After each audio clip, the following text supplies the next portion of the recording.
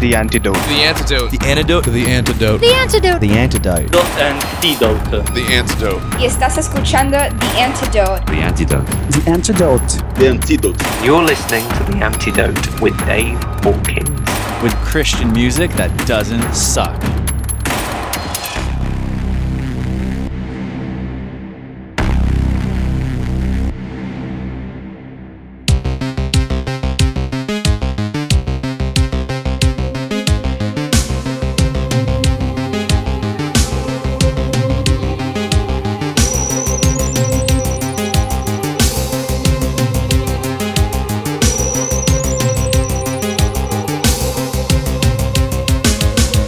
Don't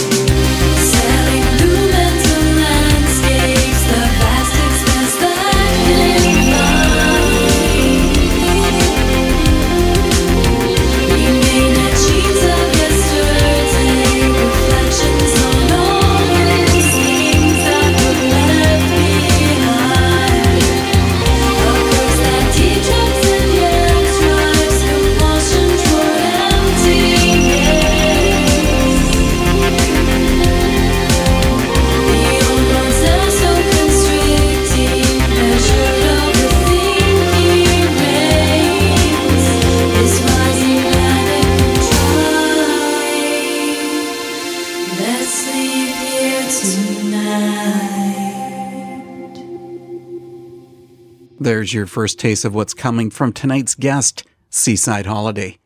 I'm Dave Hawkins, and thanks for joining The Antidote.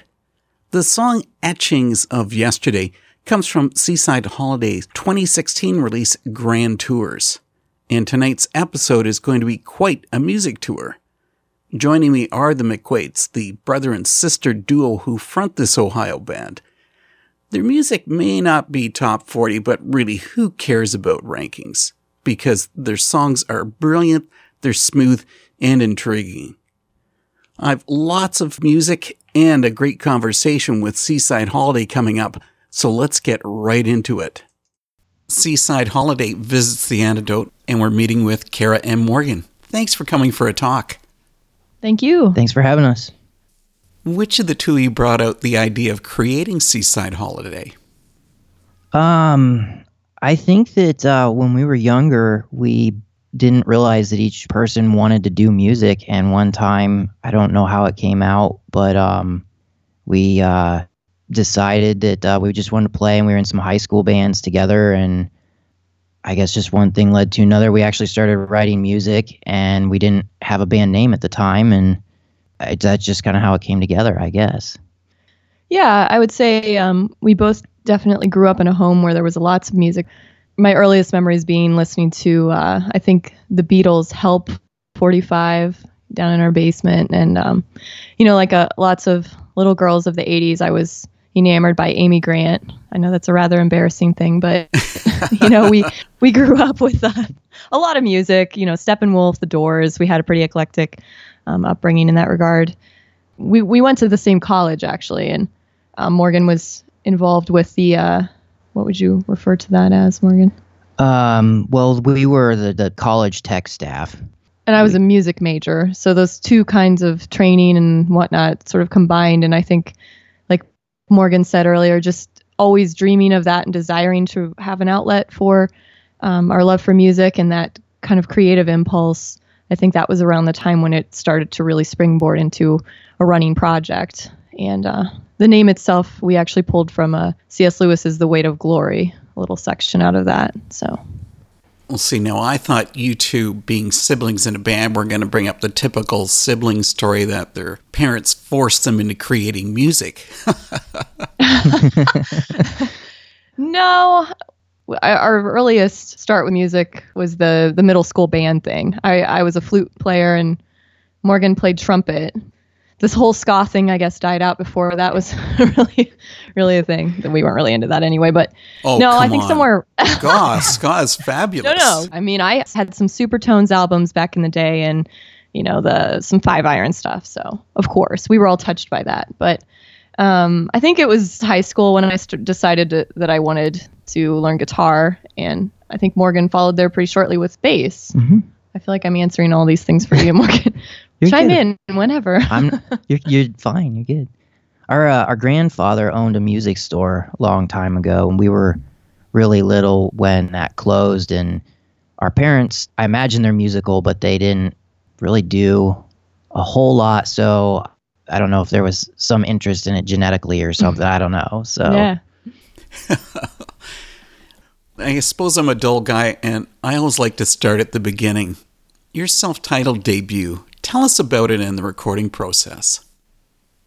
Sure. Well, basically that started when we were in college. We had like 4-track cassette recorders, and we had finally bought a digital audio workstation. It was the original M-Box with Pro Tools. And Cara was writing a lot of the songs for that, and she would record them into a Boss looping pedal, which is a very primitive way of doing this. But then when I would come home from college, she had graduated at the time, so I would come home from college and bring my computer, and she would transfer all of that into Pro Tools. And that's kind of how we started with assembling it.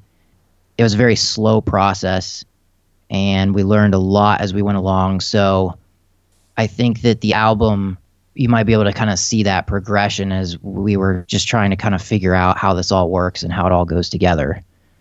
And how long was that from start to finish?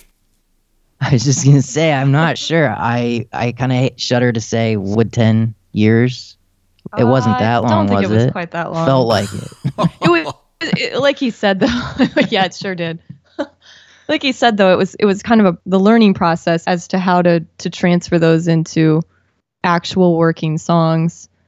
Yeah, we kind of started off at the time, I think, a lot of Stereolab influence and Fine China. Yeah. I recall those being some pretty early influences. The Smiths. Yeah, some of the always.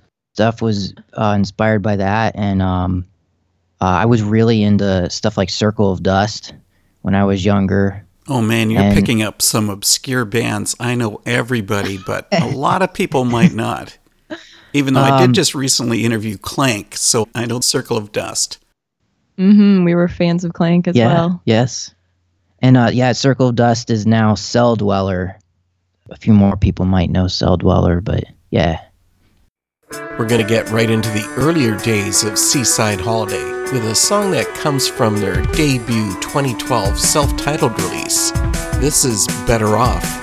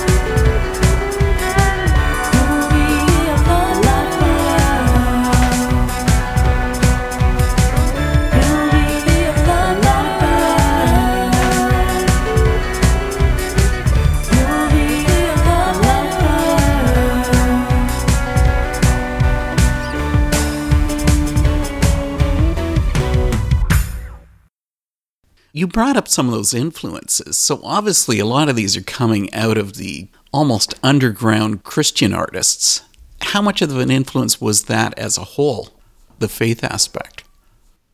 I think it was, at least for me, I think it was a very big influence.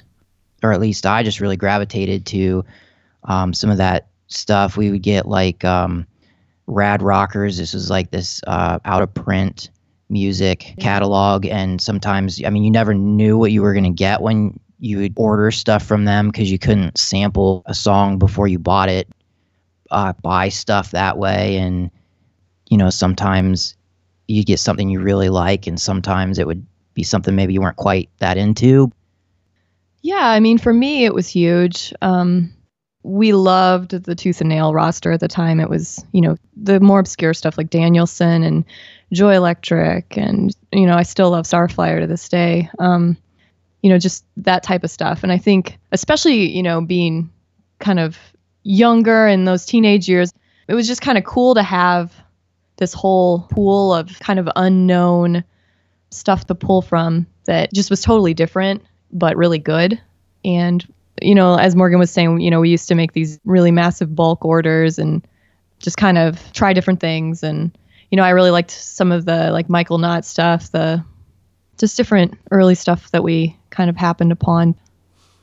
It's interesting that you brought that up because Seaside Holiday made a connection to the past then when you pulled in Ronnie Martin of Joy Electric for mixing and mastering on your debut.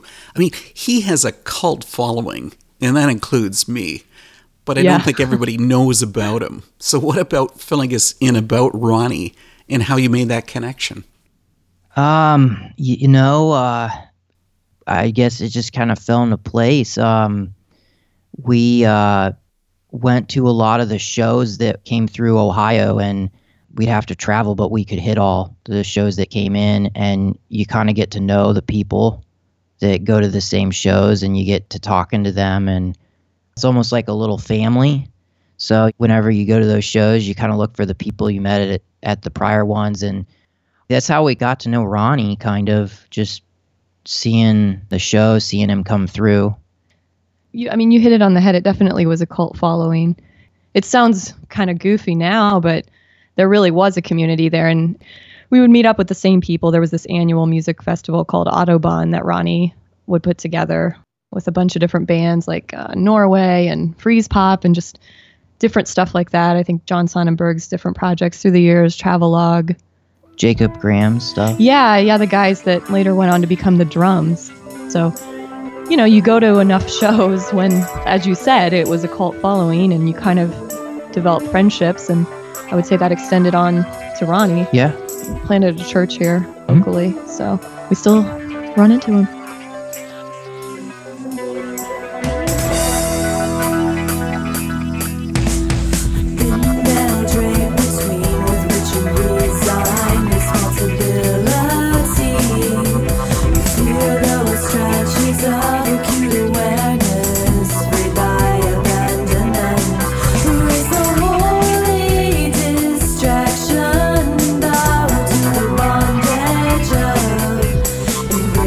With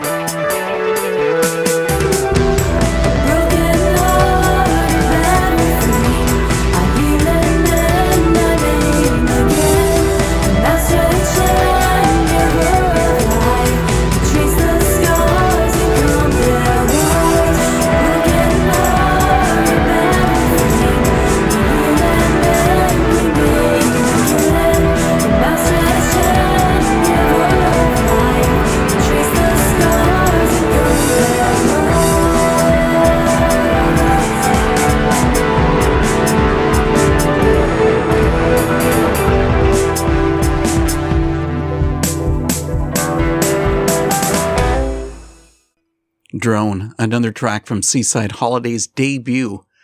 I suppose not everyone is a fan of synth-pop, and that comes up in the next part of my talk with Morgan and Cara. We've been talking about Joy Electric and all of these other bands. Time to talk about music of Seaside Holiday. You guys fit into the synth-pop style of music. That genre is sometimes laughed at as being mindless. Is there any truth to that? I mean, obviously we like it. We write in that. So I would say sometimes it gets a bad rap from people just not understanding, like, programming a synthesizer, I guess, is just a little different than maybe, practicing guitar riffs a lot or something. But I think it's definitely an art form, and everything is pieced together with intention. So I would tend to lean that I don't feel it's mindless. Yeah, and I think any genre runs the risk of something that's a personal preference. So, of course, anything can be deemed laughable. I don't know how accurate this is, but it seems as though there's more of a shift. Everything seems to be a little more production-wise shifting into components of that sort of electronica, radio-friendly at least. Yeah, I think that that's making definitely, when we first started this, in order to get your hands on an analog synthesizer, you had to scour eBay or pawn shops, and everything was way expensive, and it was old, and you never knew quite what you were going to get. Or how long it would take to get back into tune. Yeah, that's true. It's been warming too. up for 5 hours. But, even you can see, the music stores and all the companies that are now re-releasing analog equipment. And I think that's a little bit of a sign of the times that, just the industry as a whole is embracing even virtual synthesizers and digital synthesizers and things like that. But it's nice to have companies like Moog making new stuff again. Mm-hmm. And I think that that shows the shift in what's radio friendly now. It's interesting that you brought up about radio friendly, because I'm not so sure how much of Seaside Holiday would really be considered radio friendly. I mean, realistically, no, that is a good point. I'd really say that your sound is it's more dark wave. I mean, this is not happy music. No, I would agree. And to clarify, I wasn't specifically speaking about us. Yes, I agree with you. I would never apply that description to Seaside Holiday. Which makes it seem paradoxical to have the happy sounding band name Seaside Holiday when the music is dark. Yeah. It's from C.S. Lewis's The Weight of Glory, and it's a little excerpt that says, "It would seem that our Lord finds our desires not too strong, but too weak. We are half-hearted creatures, fooling about with drink and sex and ambition, when infinite joy is offered us. Like an ignorant child who wants to go on making mud pies in a slum because he cannot imagine what is meant by the offer of a holiday at the sea. We are far too easily pleased." I don't ever feel like, at least my intention is to write dark music, but that's just kind of what ends up coming out, I guess. I set out to maybe on a mission to do something completely different, and that's what I end up with. So the name Seaside Holiday probably didn't mean to sound dark wave, but it's probably those influences of the industrial things that we used to listen to, or the goth stuff that comes out in that or something. I don't know. Yeah, I've always gravitated toward that darker kind of melancholy style of music. I think this album, Grand Tours in particular, is especially dark sounding in contrast to even the debut album. By and large, we probably are a bit of a darker band. I mean, gloomy topics. I guess maybe that's a natural for a band that comes from a town called Widowville. Yeah, we're just playing the part, living up to the name. Does living there make you nervous, Morgan? I never thought about it like that. It's about 5 houses, and I like to think that I live in the suburbs, so maybe I'm okay. Yeah, that's where we grew up, and I believe the story is that it was prior to the Civil War, named Hammond Town. Yeah, and after the Civil War, you can kind of figure it out. Yeah, quite a few people who didn't come back home. The devastation of the Civil became War. Widowville. It sounds trite, but I believe it's true. back to gloomy topics. I mean, an example of that dark tone is on your self-titled debut with the song Habitual Healer. It has the line, "Wounded healer, I've become habit healer, no shock, no stun, valiantly numb." So you're not comfortably numb like Pink Floyd? Correct. That would have probably run into some copyright infringements. But that material in that album, at the time it was written, I mean, we're talking quite a few years ago, but that was just kind of a reflection of some of the different dealings with people close to me and things like that. And so, now, years down the road, the way music tends to be, it's kind of a placeholder and sort of a memento of, a marking of part of your life.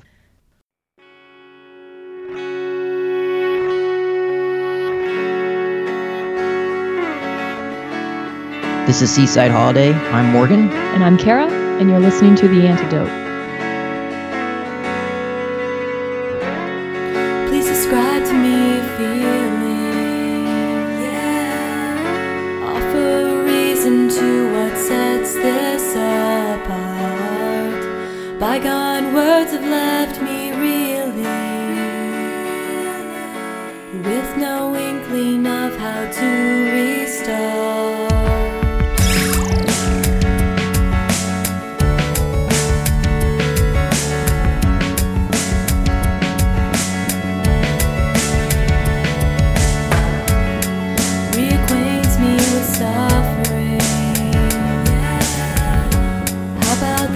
We seem to always wear. For right now I feel nothing. A dry leaf unnoticed through the air.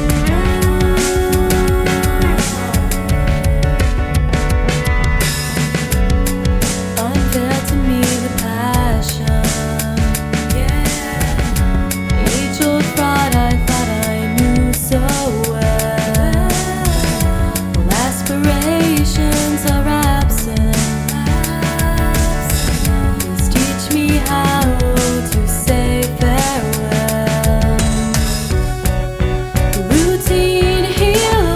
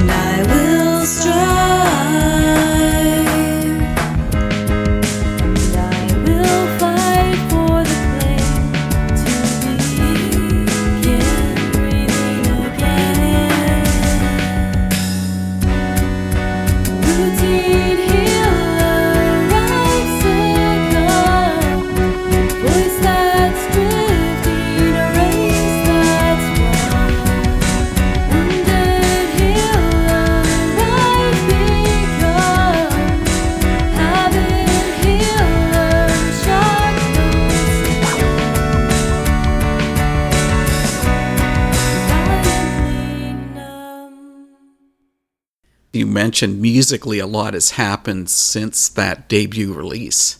Okay, maybe I'm going to be harsh here. Cara, your vocals have improved. The production is better, and you've gone even deeper with the lyrics on the Grand Tours album. I appreciate that. Yeah, vocals are probably the area that I feel the least confident, I guess. So I'm pleased to hear that. I'm glad Kara's doing the vocals and not me. Yeah. Starting out when we originally kind of put the band together, that was another thing. Morgan just flat out refused to sing. So by default, I'm doing the world a favor by not singing. Yeah, it's sort of like with myself. People have asked, well, you sing, and it's like, no, I sound like a duck being flushed in a toilet. That's how I feel too. But then we think of people like Tom Waits. You just never know. Really unique voice that people gravitate toward. That just grabs attention, like Leonard Cohen. Exactly. It's incredible. So you've never actually felt totally comfortable doing vocals? Not really. No. It's like I said, it's just always been something that I've struggled with to feel very confident about it. It's something that over time, in Seaside in particular, and just other things that I've done musically, where I've just kind of had to try to learn to embrace it a little bit. And I think that that's an area that I've probably made some strides in. But yeah, it's just nothing I've ever felt I was naturally adept at. I know I have a unique voice. Yeah, I guess I struggle with it a little bit, feeling very confident about it. To get really specific about it, your tone has been described as being ethereal. How does that add to the music itself? Well, I think that it has a sort of a dream pop sort of sound. I think that it kind of ends up... Help me out, Morgan. I don't know how to answer for you. I mean, I definitely think that it makes our sound more our sound. I feel like sometimes we get thrown into the category of like an Evanescence comparison just because we Except that I could never sing like Amy Lee. female vocals, but we do. We could get thrown into that sometimes, but I think it helps Seaside Holiday stand out as our own thing. I also think that from a mix standpoint, the fact that I listened to a lot of Slow Dive and My Bloody Valentine and that sort of thing, where it seemed permissible to just kind of shove the vocals in the background a little bit, if that makes sense, sort of bury them. Mm-hmm. And I think that's sort of been the default, like, oh, I can hear myself. Can we like set that back a little? So as far as critiques that we've kind of gotten through the years too, that's another one where it's like, well, I can't understand what you're saying. We were doing a rough mix on a track on our very first album, and it was a really rough one. And Cara kept telling me to tuck the vocals in a little bit until I pretty much completely turned them off.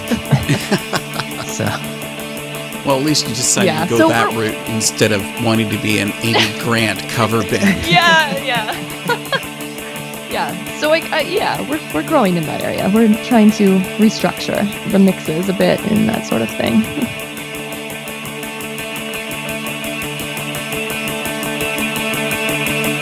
Do you remember a time now so unfamiliar? Before all our plans go so out of hand, a time when there was more than a moral tired, aging, bitter remnants, far too indifferent to cause fuss. Once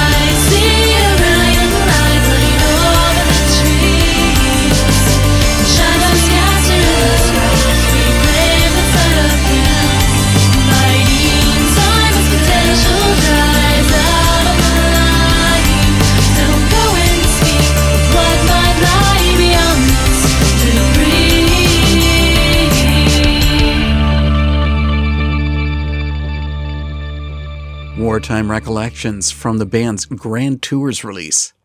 Next up, you'll find out why the music from Seaside Holiday is, well, kind of spacey.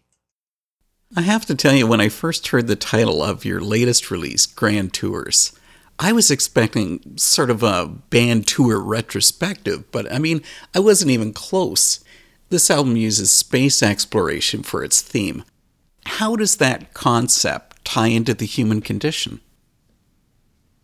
Well, I approached Cara about doing an album that was a little bit of a space theme, but at the same time, each track is a comparison of kind of like the story of a spacecraft, but also the human condition. I've always kind of had a fascination with space, and when I look at the night sky, I feel like it has this way of kind of humbling me, kind of making my problems not seem as big. And I remember a few years ago, one of the Voyager spacecrafts, they were trying to determine when it actually would hit interstellar space. I read about, how far away it was from the Earth and how long it takes when it sends a radio signal for the Earth to receive it, and how many millions of years is it going to take to ever run into another solar system. And you think about, like, when they made that spacecraft, the purpose and the excitement and the intent that they were going to, go see the gas giants in our solar system. And here it is years and years later, and it's like that purpose has been fulfilled, and this spaceship is just wandering in space, and what is its purpose? And we've gotten a lot more information from it, and we've kind of changed the mission as it's gone along. But you think about life, and you think, purpose and meaning in a person's life, and, drifting along. And it was just kind of to tie, I guess, those two things together. And the Grand Tours actually comes from the Grand Tour was going to be when they sent the Voyager craft out to see some of these planets we had never been to with a probe before. And they said it was going to be the Grand Tour of our solar system. You have to be a dedicated space geek, because all of this happened long before you were even thought of. Yes, it did. But I don't know. It's just, it helps me kind of put things back into perspective. Mm. I think that it's interesting, and I'm a nerd and I eat that up, apparently. I grew up during Apollo era, so as a kid, I would set an alarm clock to wake up at 2 o'clock in the morning to go down and watch TV for half an hour as they did a late night check-in with an Apollo crew. Oh, that's awesome. So you get where I'm coming from. I totally get where you're coming from. I found the songs really captivating on Grand Tours, like The End of All Things. And it does have positivity in the verse, sparsely penned rhymes transcribed within cells to symbolize and chart our strides, etched for the role of commoner, always the way to varied methods of escape. Personally, what does that song mean for you? Well, I'm not dodging your question, but the album as a whole, like when Morgan presented his original idea, like that he just spoke of about the space thing, we talked about how that tied in with the human condition. As we were working through writing those, and just how we question, we're searching for meaning, we're searching for worth, kind of justifying our existence, that sort of thing. Partially through the writing period, in my own personal life, I just went through a very, very dark season. I had some things happen that kind of shook me to the point where, for a time, kind of everything that I had placed worth and value in, and just all of this, the attachments that felt like they had been kind of pillars, that was all gone. And I know it sounds really dramatic, but it was very real. And in that was definitely a season where I was kind of faced with the roots of what I truly believed. And for me, that was where my faith really came into play, as far as, I've claimed this. This is what, I've kind of identified. I believe these things, and this is what I claim I know. But it wasn't until that, as they call it, the dark night of the soul, that I really, really was faced with those questions and the realness of everything. And so the songs deal as a whole with the prevailing theme of redemption. That's something to me that the grace and redemption is kind of the overarching theme of the album, I would say. But in that, as you stated, it's dark because that was my reality. And I think that's not to make a general statement, but I mean, that's just kind of the reality of things here, where it's uncertain and life can be very tragic and dark, but also very beautiful. To be willing to just open up and experience that, to feel the pain, but also the redemption is something that I was attempting, I guess, to encapsulate in an album, that you're just given that was, I know, quite a task, but that's kind of a basic overview. So the song in particular, you were asking about the end of all things. Just even with the chorus line, we begin at the end of all things. I think some things have to be stripped away to really see things clearly. Just when you're going through something that's such a trial and such a kind of reevaluating, even now, reading over that, I think our tendency is to just kind of settle in again, into our schedules and into our routine. And I think that the album for me, from a lyrical standpoint, was born from a time where I was kind of accurately aware of the fact that, like, nothing is certain. You can choose to live fully in the moment, and also the acknowledgement of just this here and now is not guaranteed, and it's not all that there is, and what is beyond this. Is it all poured out in clamoring whispered shouts? Smoke consumes the proud and paralyzed. Two lungs to speak, two eyes for sight.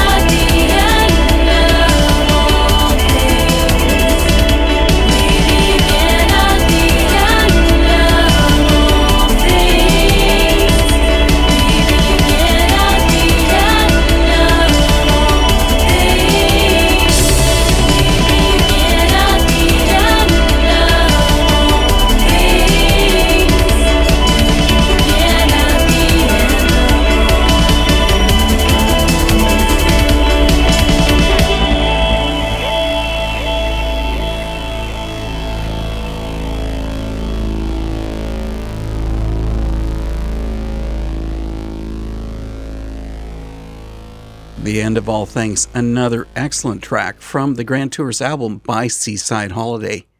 You know, tonight I am fast running out of time, so here's what's coming up next time on The Antidote. Remember those pop-punk days of Hawk Nelson? The band's former frontman, Jason Dunn, certainly does. He's brought back that sound with the original members of Hawk Nelson by creating the new band, Aid in Effect. Jason comes live to The Antidote for a talk, and he'll share the first single from the band. I'm going to go back to my meeting with Seaside Holiday with the final part of our talk and close up with the song, The Enduring Fade. Enjoy this, and I'll see you again next week. I guess I want to finish up by asking this. A concept album, its closing song often sums up the release. Is that the case with the track, The Enduring Fade? I think musically, the intent was to sum it up with the fade out. I actually had an original roll in Juno 106 that some of the voice chips were going out of, and it was making this weird, the sound that you hear on the album. It's something I probably won't ever be able to recreate because the chips were going bad. The idea was like drifting off out into space or kind of meditative. As far as thematic with the lyrics, I won't speak into that, but I was happy musically with putting that track as the last track on the album. I think the two of you have made it difficult for yourselves to top what you've done with Grand Tours. Does that ever make you apprehensive about future recordings? I think it can to some degree. I was really, really happy with how everything came together and the artists we worked with and Nicholas Rowe on the mastering. So I was just really pleased with it. But then when I get nervous about that, I just go back to thinking like I just do this for fun. I do this as, an outlet, and that kind of helps, I guess. So yeah, I think especially when it's relatively fresh and you've just released it, there is that, as you said, that sense of apprehension. But I think there's been enough time that the drive for songwriting kind of hits eventually. And that's just kind of what you feel like you have to do, I guess. It's the release. It's the artistic expression. So, yeah, I mean, the desire is to continue to improve on things and to do something that we feel is stylistically what we want to do. As you said earlier, it's not a style that's very chart topping or mainstream, but that's not what we want to do. We write music that we find to be interesting. Yeah, and if anyone listening, I guess my hope is just that it can take them someplace else, kind of mental escape or something for a while. And obviously we hope they like it, but we all know that it's not for everyone. So I think it's easy to think back to yourself when you were younger. And as we were saying earlier about the bands that we gravitated toward when we were, the Joy Electrics, the Danielson family, that type of stuff. And it wasn't as though we had droves of people alongside us like, yeah, I love this music. So I would be more than happy to just know that there are people out there that Seaside Holiday is a similar outlet for them where they can find some enjoyment in the music and is something that could be meaningful for their lives, I guess. Maybe that's even a lofty goal, but, at least enjoyable. That's great. Morgan and Cara are Seaside Holiday, and they've been here at The Antidote. Guys, thanks for this visit. I really enjoyed it. Thank you so much for having us. We really appreciate it. Yeah.